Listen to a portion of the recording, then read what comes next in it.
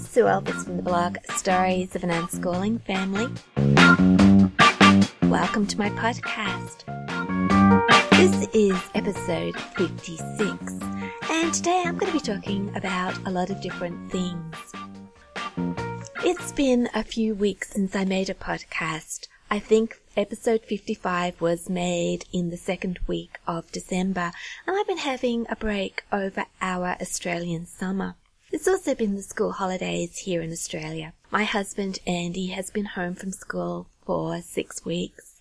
He went back to work yesterday, and life is about to change again. We're moving into a new season of our unschooling year. Now, as life is getting a little bit more hectic, music lessons will start up again next week. The girls have various ideas of their own that they want to put into action now that they're not being distracted by Christmas, say, or my husband being home. We're getting back into a more normal routine. And I've been thinking about the year ahead as well, and in particular, this podcast. I've been very aware that I haven't podcasted for quite some time, and it's been really hard to get the microphone out and to pick it up and say, hey, hi, I'm Sue Elvis, and, just get back into the swing of podcasting. Do I really want to do it anymore? Is there any need for it? I actually recorded an episode the other day. I had a free day last week when my husband was away from home and the house was quiet, and I thought, I'll record a podcast, get it posted for Monday of this week, which has already passed, and obviously I didn't publish it, because when I listened to it later on, I wasn't really happy with it. I felt that I was repeating myself, and this is getting to be a problem.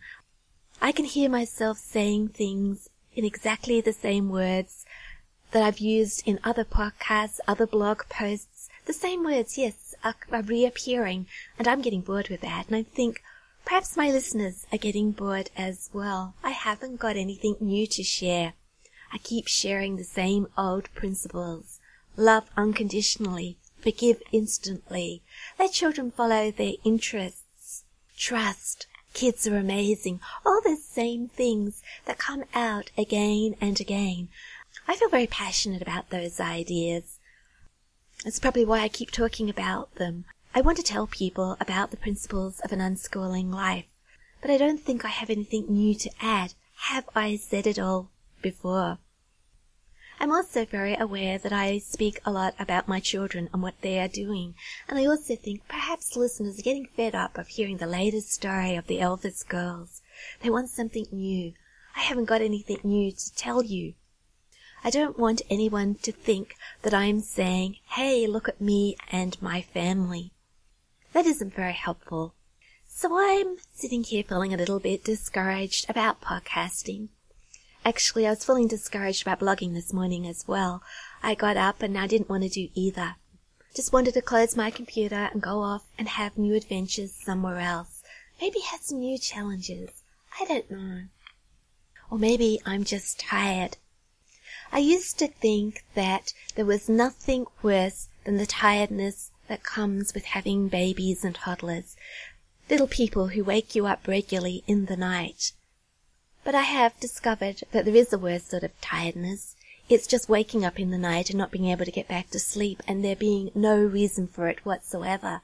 Because at least when a little person wakes you up, even though you might have wanted to sleep on, it is a useful waking up.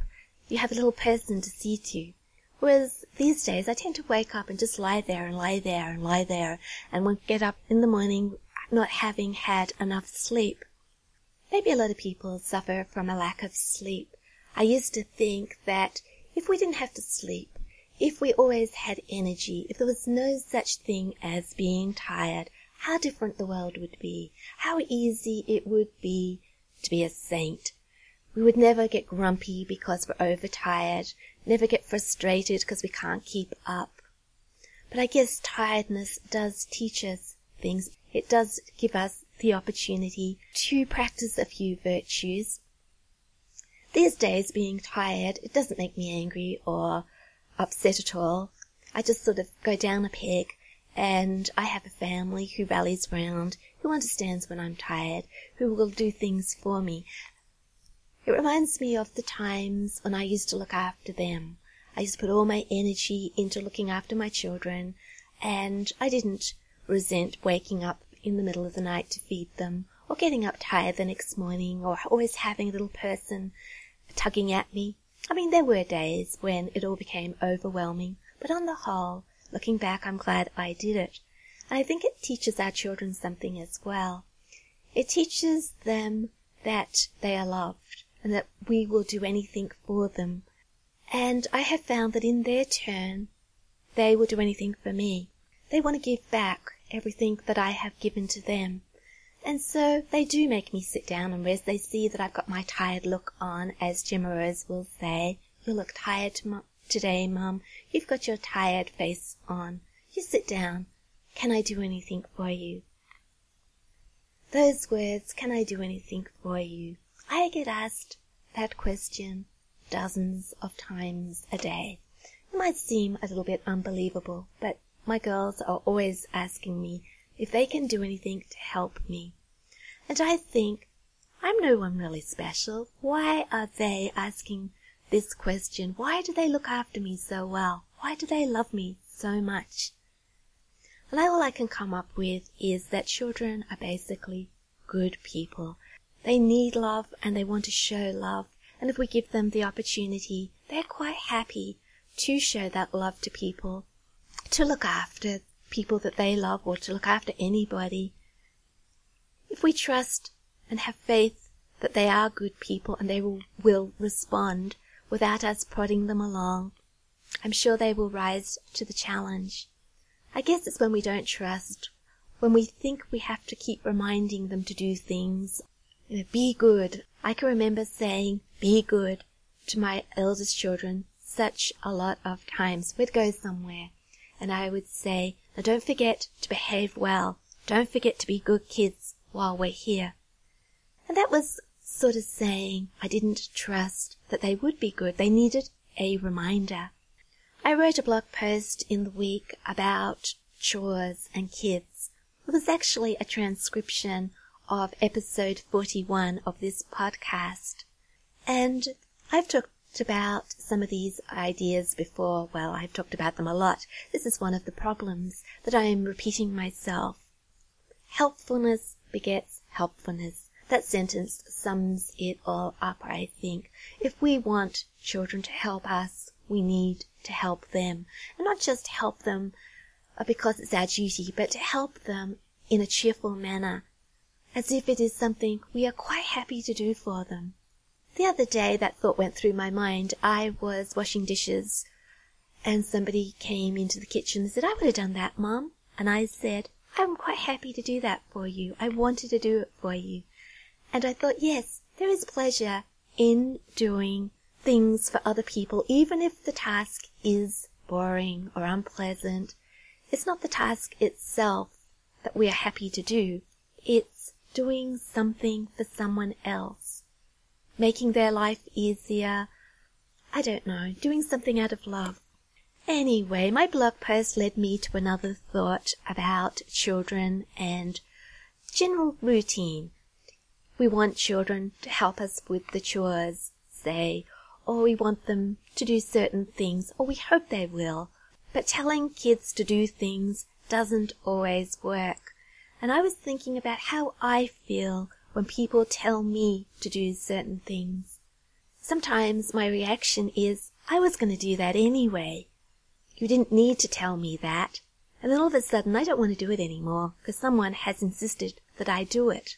They didn't trust that I was going to do that by myself. Have you ever been in the position where you felt powerless, where you've had no control over the situation whatsoever, and somebody else has had all the control? I felt like that as an adult, and it's really frustrating. It's not a good feeling not to have some kind of control. And I wonder how many children feel that way, when adults control their lives and tell them what to do, and they just have to do it. And sometimes children aren't even allowed to give their opinion or to engage in some conversation about whatever the adult wants them to do. I said that I want you to do this, you go and do it. Don't answer back. Yes, I'm the mother and you're the child.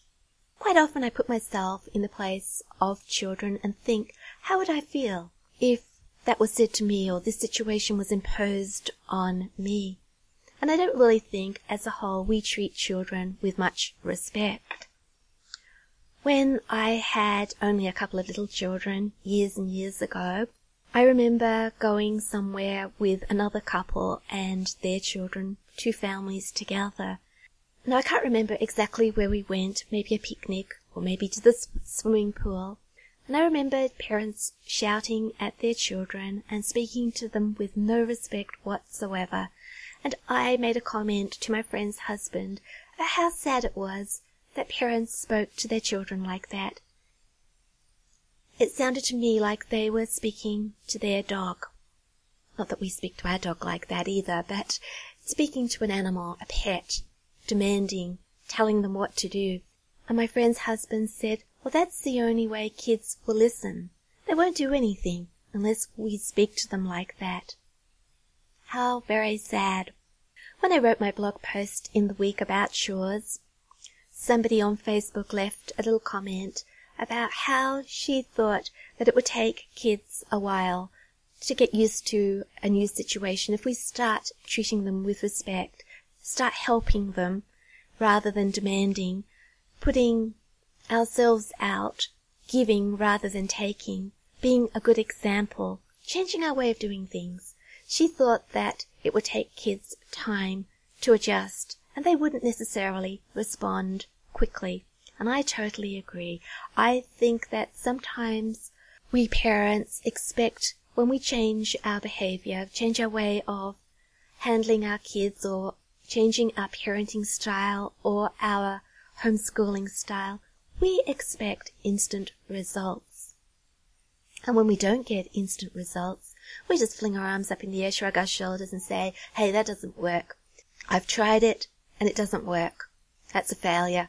And then they return to whatever they were doing previously, which didn't work. Or they go searching for something else. And I do think that when we're making changes in our lives, we do have to give things a fair go. Kids must get very confused when we chop and change. If we stop yelling at our kids, maybe they think, will this last? Mum will probably be back to yelling again in a little while. They don't really trust us. And so yes, it does take time to gain our children's trust. I have probably said this many times before. So what I mean, I'm repeating myself. How many more podcasts can I make on the same topics?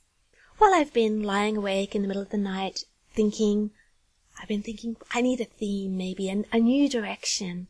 Something to spark off some more interest in my podcasts or my blog posts. But what? I don't really know. I think that once the girls start actively looking for things to do again, instead of doing the things they have been doing, which is entertaining themselves with books and photography, going on outings, spending time with my husband, when they're actively looking for resources again, when they're open to my strewing, I'll have more to share because I will be looking for things for them and I'll be saying such things as, look, I found this movie or I found this DVD or this documentary or this book. Would you like to have a look? And then once we get back into the swing of sharing things again, because we've been doing things very much side by side over the Christmas holidays, and I know Gemma Rose, she'll want to do things with me, and I'll be actively looking for interesting resources, and I'll be able to share all that. But this week, I haven't really got a lot to share. When I haven't got a lot to share, I think, what is the point? Sometimes I think that there are a lot of bloggers out there, a lot of unschooling bloggers too, and everybody is saying things far better than I am, so why do I keep on blogging? Get discouraged. The same thing with my books. I'd hoped to have my second children's novel finished by this stage, and somehow it isn't. Got distracted over Christmas, though the editing's done and the book itself is done. I just haven't formatted it. And I got up this morning and I thought, look, it doesn't really matter, does it, if I never publish another book? we can get very down. The clouds just come in over our day, and we can start feeling a little bit sorry for ourselves and a little bit, what am I doing? I haven't got much purpose in life. What am I supposed to be doing? And be ready to give everything up. Go in a new direction. And maybe it isn't that we need a new direction or a challenge. Perhaps it's just we need a rest or a good night's sleep. I don't know. But anyway, about an hour ago, the postman arrived, and he had a letter for me. I thought it was from my goddaughter because it was handwritten. I took it out of the envelope, and it starts off, Dear Mrs. Elvis. My goddaughter doesn't call me Mrs. Elvis. She calls me Auntie Sue. So I knew it wasn't from her without looking to the end of it. Anyway, I'm going to read you the letter because it changed my day. Dear Mrs. Elvis, oh my gosh, I am your biggest fan. It all started at Christmas. My dad gave me one of the books, The Angels of Abbey Creek. I've got to say that it is one of my favorite books. It was beautiful. I laughed. I almost cried. It moved me. It was great. P.S. I can't wait to read some more. That's written by a 9-year-old boy. And, I had a big smile on my face when I read that. And I thought, it does matter what I do. It does matter if I publish my second book, because I have 2 fans. I have my goddaughter who would like to see the book in print, and I have my biggest fan, this 9-year-old boy. If I don't do it for anybody else, I've got to do it for them. It's not about numbers at all. So I'm feeling a little bit more encouraged right this minute, and I probably will keep on podcasting and keep on blogging. I just need some fresh ideas, I think. So don't unsubscribe or unfollow thinking that that's the end of me. Yeah, having a low day, but I think we all have low days here and there. And as I've been talking, I think, well, look, I sound a bit full of self-pity here. Look, pick myself up, keep on going. We all have something valuable to contribute. And whether we contribute to many people's lives or just a few, it doesn't really matter. So I'm going to end my podcast on a positive note. I'm going to repeat something, but I think that it is worth repeating. It is the beginning of a new school year here in Australia. It is the beginning of a new year for everybody in the world. Well, we're at the end of January, but it's pretty near the beginning of the year. And with the beginning of the year, we always think about what is ahead. Do we need to change anything? It's a good time of year to reassess. Shall we make some resolutions, or at least some goals for the coming months? And I would like to say that if you've been thinking about unschooling, give it a go. It's why I blog, it's why I podcast, not to show off my family, not even to record all my family's stories and photos for my benefit later on so we can look back. The reason I podcast and the reason I blog is so that I can share what I have been given, the joy and the love that is associated with unschooling. And I'd like to give you that message. I'd like to say, trust your children. Have no regrets. Give it a go. And don't give it a go for a few days, a few weeks, because as I said earlier, things take time. We have to earn our kids' trust, just like we have to trust them. Give it a fair go.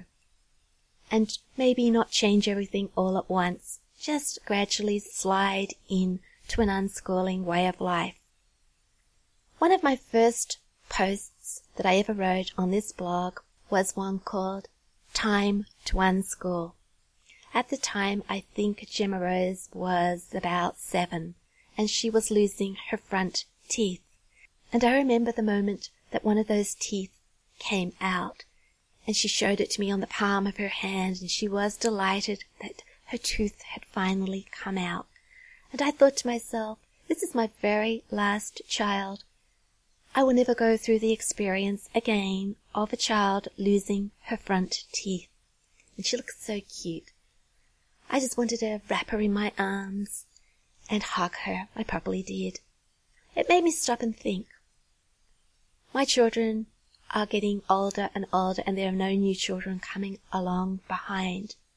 My homeschooling days, my unschooling days are limited. At one point in my life, it seemed like they would go on forever, just like having children. But one day, I didn't have any more children, and one day, I will no longer be homeschooling. My children will all have grown up. I think about the life I lead with my children. I am truly blessed to live it. I'm glad that we can live the way we do. We don't live to anybody else's expectations. I listen to my children. They love me. I love them. We don't have any big hassles, any ups and downs. It's hard to put it into a few words. I said in my blog post how I wish that I could have given my first child the childhood that I'm giving my last child. Felicity is our eldest child, and we described her as the guinea pig child. We had to test everything out upon her. I had no mothering skills. I didn't know what I was doing as far as homeschooling. I just tried things out, and some of them worked and some of them didn't, but she didn't have the childhood that I would want her to have. And I said that I wish I could go back sometimes and give her what I have given my youngest daughter. Of course I can't do that. And she tells me that that's quite all right anyway. She knows she's loved. She doesn't have any resentments because she was the guinea pig child. She said a few beautiful things to me when I expressed my concern about the childhood she'd had. She didn't have the gentle mother. She had the mother who didn't know what she was doing, who yelled a lot. She had the mother who changed the way of homeschooling every few months. I'll try this, I'll try that. I listened to everybody else except my own child. We don't want to experiment on our children. And maybe some people think that unschooling would be a big experiment. Let's stick with what everybody else is doing. We can't be blamed if things go wrong, because that is the accepted way. What if we unschool and it doesn't turn out right? What if our child doesn't get all those skills they need? What if they're not prepared for life? What if they don't get into university? 1,000 what ifs. But what if we had courage, trusted, and just did it anyway? It could be very exciting. It could be wonderful. So as we get into the new year, that's what I'd like to say. Try unschooling. Be courageous. Try and trust. Especially if your way of doing things isn't working for you. What have you to lose? Because sometimes I think that we do know when things aren't working, and we know we have to make some changes, but we don't make those changes because it requires too much letting go, too much courage. It's just safer to keep where we are, keep on doing things the same way.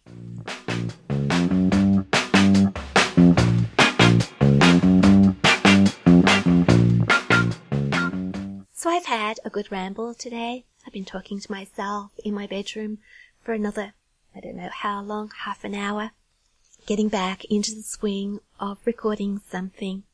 I hope that future podcasts will be full of great ideas, that they will be full of passion, and that you'll want to listen to them because I'll have something useful to tell you. That's what I think a good podcast has to have, and that is passion. Because if the podcaster isn't passionate about what she's talking about, how can she expect the listener to listen? So I ended up on a passionate note because I am passionate about spreading the word of unschooling.